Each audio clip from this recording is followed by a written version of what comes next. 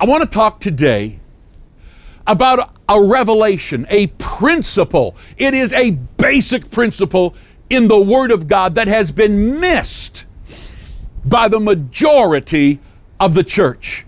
And it has cost them dearly because it is a pivotal point in our faith. This is about we've already been given the things that we need.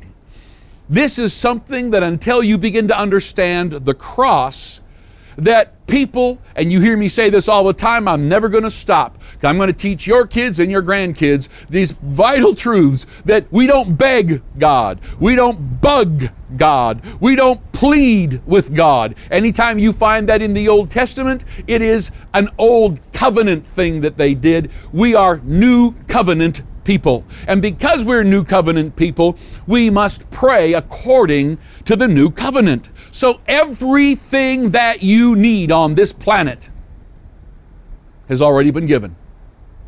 Everything you pray about that has to do with your daily sustenance, finances, relationships, peace, joy, emotional freedom, a healed heart, relationships restored, health in your body, finances, prosperity, the stopping of the enemy, the holding back of the forces of darkness. All of these answers, all of these things have already been given. You've got it. And until you get that, you will not pray effectively. You will not find peace in your mind because your mind and your emotions will look at every onslaught of the enemy, every storm, every disease, every virus, every bug, every person, every emergency that rises up. You are going to go into this emotional, fearful, oh no, oh, not another problem. But when you recognize that this is an absolute crucial part of the process of faith and that you should be walking in everyday miracles, I refuse to even harbor this notion that the day of miracles is over. Incredible quote-unquote theologians and people who think they've studied the Word and they just will say, well, you know, when it comes to the miracles, we need to recognize it was for the establishing of the church in the first century, but it is not here for today. That is such baloney. And we've got to recognize that it has robbed the church. It has stolen from us the miraculous flow of God's power, His ability in your life for everything that you need.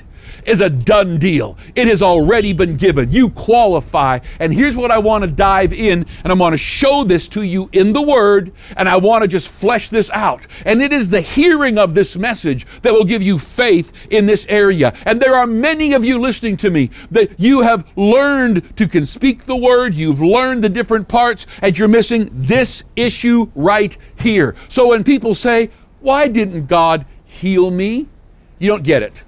Why didn't God protect me? You don't get it. Why didn't God, give me in the right direction and bless my You don't get it. It's not waiting for God. It's a done deal. It's already been given from God's perspective. It's already been done. In Ephesians chapter 1 and verse 3, it says that God, the Father of our Lord Jesus Christ, hath blessed us with every spiritual blessing. Everyone hath blessed. Past tense, done deal, finished 2,000 years ago. He looked ahead, saw you, and said, you are blessed with everything that you have been blessed. Blessed. What does blessed mean? Blessed is not a little feeling. Blessed is not, God's got His arm around me. Blessed is happy, fortunate, and to be envied by the world. What do you mean? Well, the world's not envious of your little smile. They're not envious of you just grinning as you bear every storm and get destroyed by every onslaught. And as we just suffer for Jesus, everybody wants in. Come help me serve Jesus as we just, we're the lowest of the low. We catch every disease. We're the poorest of the poor. We're beaten up by everybody around us. Hey, come serve Jesus with me. What a ridiculous concept. Yet that is what is driven out there, and we'll use different countries that have gone through horrible times as that's the pattern for us. No, it's not. No, it's not. I have prayed and worked with precious leaders from around the world in countries where they've given their lives for the cause of Christ. And we are in these countries, the Muslim world, the Russian world, these places, the China world, where people have given their lives. But just because the church went through some seasons there that were just brutal, we don't look at that and go, oh, that's the way we should all live. That's what we should believe for. Let's believe for persecution. The church thrives, when the blood of the martyrs are flowing. I've heard all these comments. Listen to me. I know that we can stand through any storm. I know that in any country, in any place in the world, nothing will stomp out the Church of Jesus Christ and who we are in Christ. And that as we stand up for Him, you're going to get persecution. Absolutely. But to think we should start believing for it, that is the pattern, then what are you going to do with John 10:10? Where it says there that Jesus said, I'm come that you could have life and more abundantly, superior in quality, innumerable in quantity. And yet we've got these brilliant people who say, well, he doesn't really mean, he just means spiritually. Well, what does that mean? This whole physical world's made out of spirit. Jesus is not going, you're going to have to stay sick, poor, downtrodden, abused, beat up, but hey, I came to give you a great life. That's ridiculous. Yet religion has robbed the believer of this life that says everybody goes through storms. Come on. Every business goes through trials. Every marriage goes through stuff. Every body is going to be attacked by sickness and disease. Why do we take this and create these? You have been blessed. 2 Peter, it says this, chapter 1, verses 1-4, it starts talking about God's grace and His knowledge and how as you go for the knowledge of this, that it multiplies the grace of God. But listen to verse 3. Let's zero in on this. According as His divine power hath given us. Hath given is past tense. It means He has already given us all things that pertain to life. Your life. What do you need? Some laughter? Already been given. What do you need? Some joy? Already been given. What do you need? Some health? Already been given. What do you need? Some prosperity? Already been given. What do you need? Some protection? Already been given. What do you need? Favor with your enemies? Already been given. What do you need? Already given.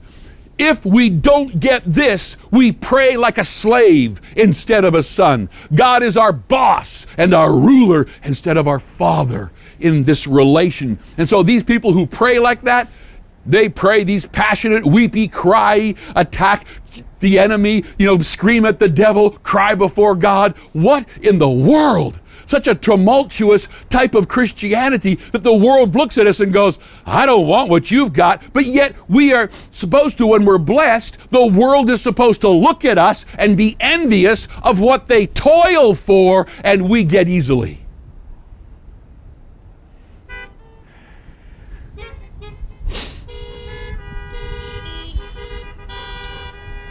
In verse 4 of this chapter it says, whereby are given to us exceedingly great and precious promises, that by these promises you escape, that you might be partakers of the divine nature and escape the corruption that is in the world through lust. Well, people, they spiritualize that. Well, what is the divine nature? Well, health is in heaven. Joy is in heaven. Peace is in heaven. Protection is in heaven. Rejoicing is in heaven. Winning is in heaven. Overcoming is in heaven. More than a conqueror is in heaven. And you've got it. Then it says, and how do you make that happen? Through the promises of God. Get up and start declaring the promises of God. If you're not speaking it out loud, it ain't working for you. I find two kinds of prayer. When I'm praying with my mouth closed, I'm talking to God, enjoying God, fellowshipping with God. We're sharing life together. We're giving to each other. We're communing with each other. But if I want things to change in this world, if I want spirit beings to obey me. For example, the enemy, fallen spirits, or if I want to mobilize the angelic force of God, angels obey the voice of His word, speaking His promises. And so this is what we need to be doing from a perspective of it's mine, it's been given. I am an heir of an inheritance that has already been delivered by the courts of heaven. If you've ever been an heir in an inheritance, you don't get it till he dies. Now listen close to this again. I'm going to move on. Now last night I did a different message and doing a grouping about prayer, so I encourage you to listen to it. But if you are listed as an heir, okay, with your father, you don't get it till your father dies. A will goes into place when there is a death. And until there is a death, if you want something from the estate that is not yours yet, you'll have to go ask him. You'll have to go beg your dad, bug your dad, plead with your dad. He's not dead yet. That's like people praying in the Old Testament. Beg, bug, plead, please. But once there's been a death and Jesus came and He died in our place, upon that death, the courts of heaven declared a release of the inheritance. And the Bible says you are an heir. The Bible says you have inherited. It's already been given. It's been dispersed. It is yours. You don't have to sit over a grave weeping and praying where your dad is laid to rest and think that you have to ask him anymore. It's been delivered. It's been given. Now, Jesus rose again, so He's not dead. But you and I need to have this incredible thinking. It's been given. It's been done. 1 Corinthians 2:12 says it this way. Now we did not receive the spirit of the world, but we received the Spirit that is from God. Now, what does the world do? Jesus often would say, the world is chasing money. The world is chasing health. The world is chasing glory. The world is chasing leadership and look at me and significance and all that. And He says, we don't have that. We receive the Spirit of God. And we can know all that God has freely given us. If I've given it to you, it's been yours. It's past tense. The language of the new covenant is continually and always whatever it is you need, it was in the will. And when Jesus died, it was freely given. Go learn to get what's already yours. This principle of the Word of God is one of the places where believers fall flat on their face and they stumble in their prayer life because their faith goes out the window as you beg and bug and plead and cry with God. But when you know what has been freely given, when you know that there was a death, that at the death of Jesus, I was freely given all of this, something changes in you. Now, 1 Peter 2:24 says it another way. You know what's beautiful about the Bible is when someone has a doctrine, they'd better find it in 2 or 3 places minimum. The Bible says in the mouth of 2 or 3 witnesses, let everything be established. So someone will say, well, I found a verse that doesn't agree with that. Well, go back to the Word and check it out, because it's not because you can figure out this verb in the Hebrew and this. No, where does the Bible teach that anywhere else? You can't grab one specific verse standing by itself. And that's why I love this. It just says over and over. Peter teaches it, Paul teaches it, Jesus teaches it, and it's in book after book after book. It's been given. You got it. So what's with the begging and the bugging and the pleading? Here it says this, Jesus bare our sins in His own body on the tree so that we could be dead to sins and we should live unto righteousness, by whose stripes you were healed. Not going to be, not one fine day. No, you were healed. So when you look at healing, until you get this revelation and you decide to recognize all through the Word that what you pray for in this life It is done. It has been given. 2,000 years ago, there was a death, and in the will, your name was written because God saw in the eons of time ahead, in the decades, the centuries, the thousands of years ahead, He saw you serving Him, and everything that you needed was written in that will, and it was given to you before you were even born. And here you are on the planet, and the good news we're trying to tell this world, the gospel, is that you are forgiven. You have a place in heaven if you'd like to believe on Christ. And by the way, everything you're ever going to need on this planet has already been given. It's a done deal. It says it repeatedly from book to book in the new covenant here within the New Testament.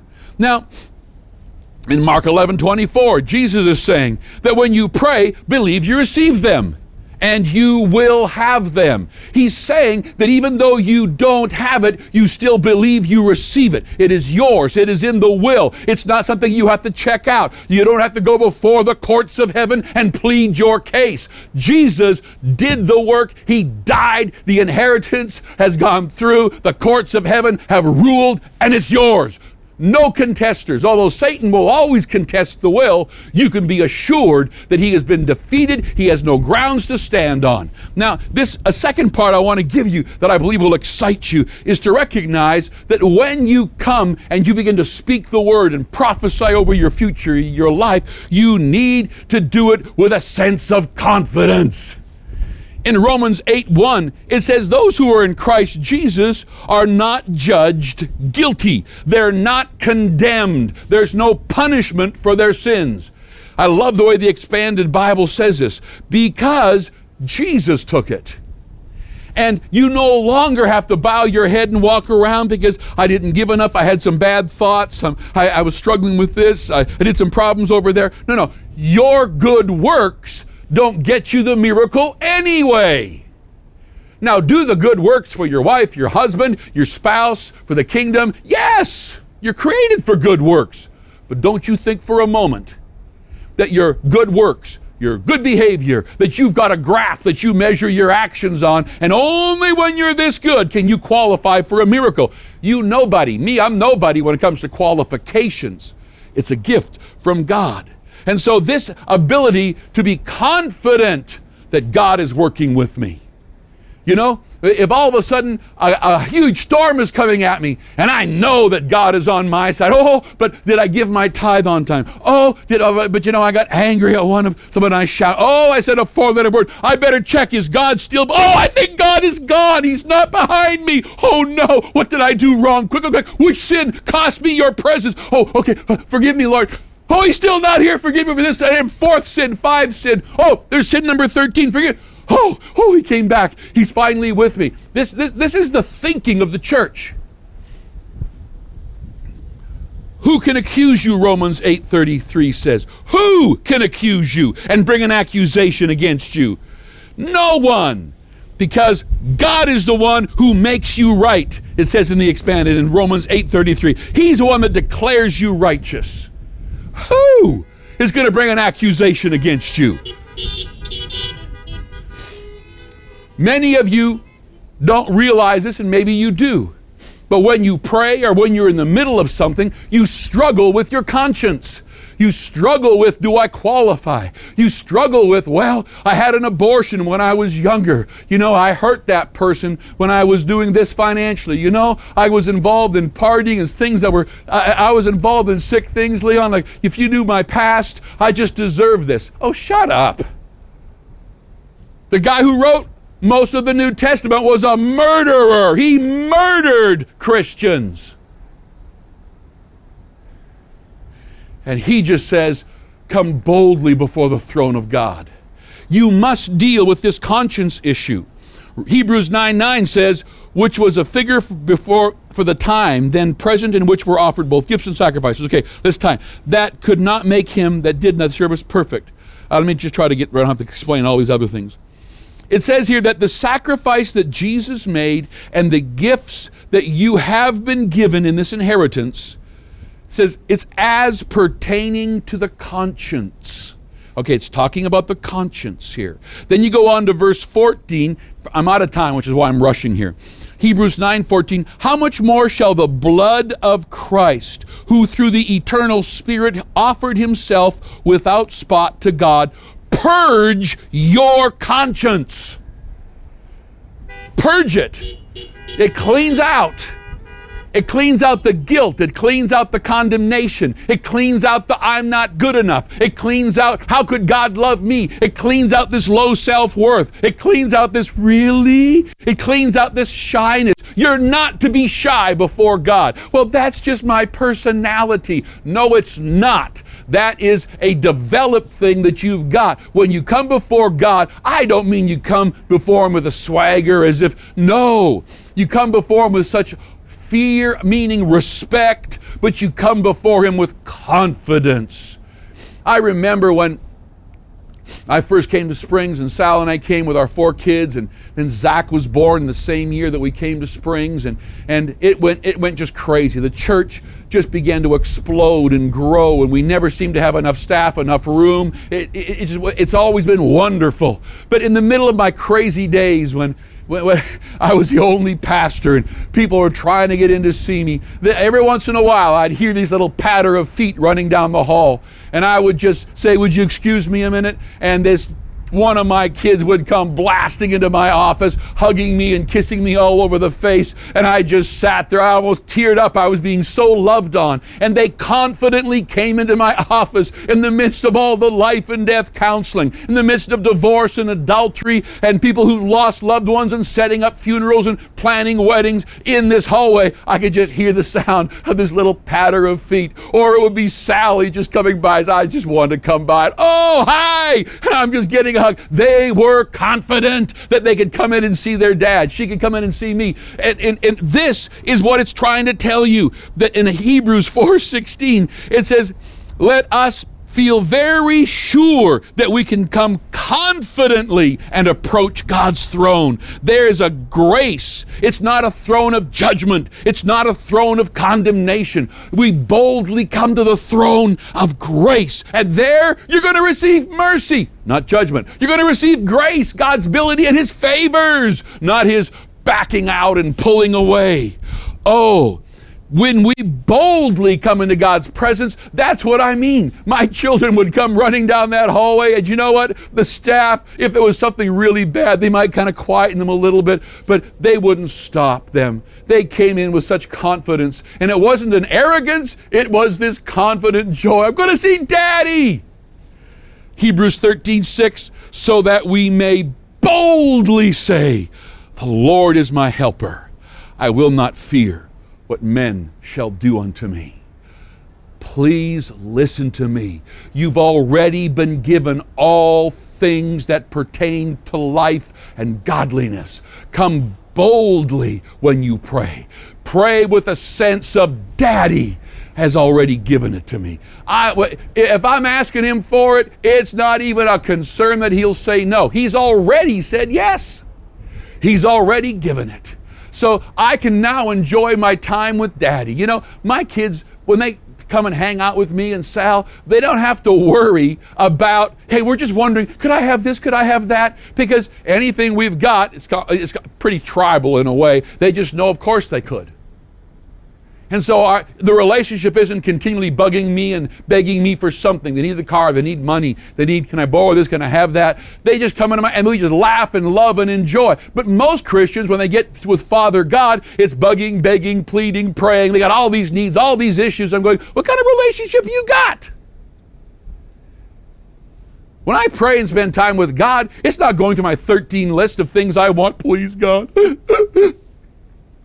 No, when I'm with Him, I want to get to know Him. I want to know His Word. I'm praying about His plan. What direction do you want me to go? How can I help you reach the rest of your family, the lost sheep? How can I do, oh God, it's so good. What do you mean over here in the Word? And how can I better do that for you over there? It's just a wonderful relationship. What a boring thing if all my prayer time is begging and bugging and pleading with God about my finances, begging and bugging and pleading with God about my health, begging and bugging and pleading with God about my relationships, begging and bugging and pleading God about my health, begging and you get what I'm saying? What a boring relationship.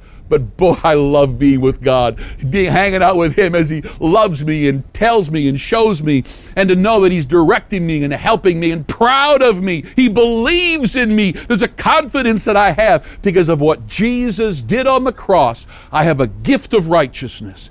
Everything I've needed has already been given. What an amazing relationship. Maybe it's time to move in to what's already yours.